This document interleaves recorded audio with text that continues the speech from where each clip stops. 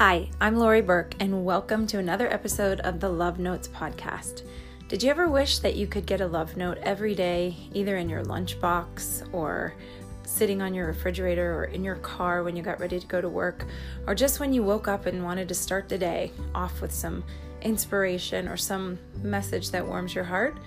Well, this is your love note for the day. Welcome to the Love Notes podcast, where I interview people that inspire. I leave you notes that say you're loved and you are special and you're worthy, and I leave you feeling a little lighter and a little happier. Hope you enjoy.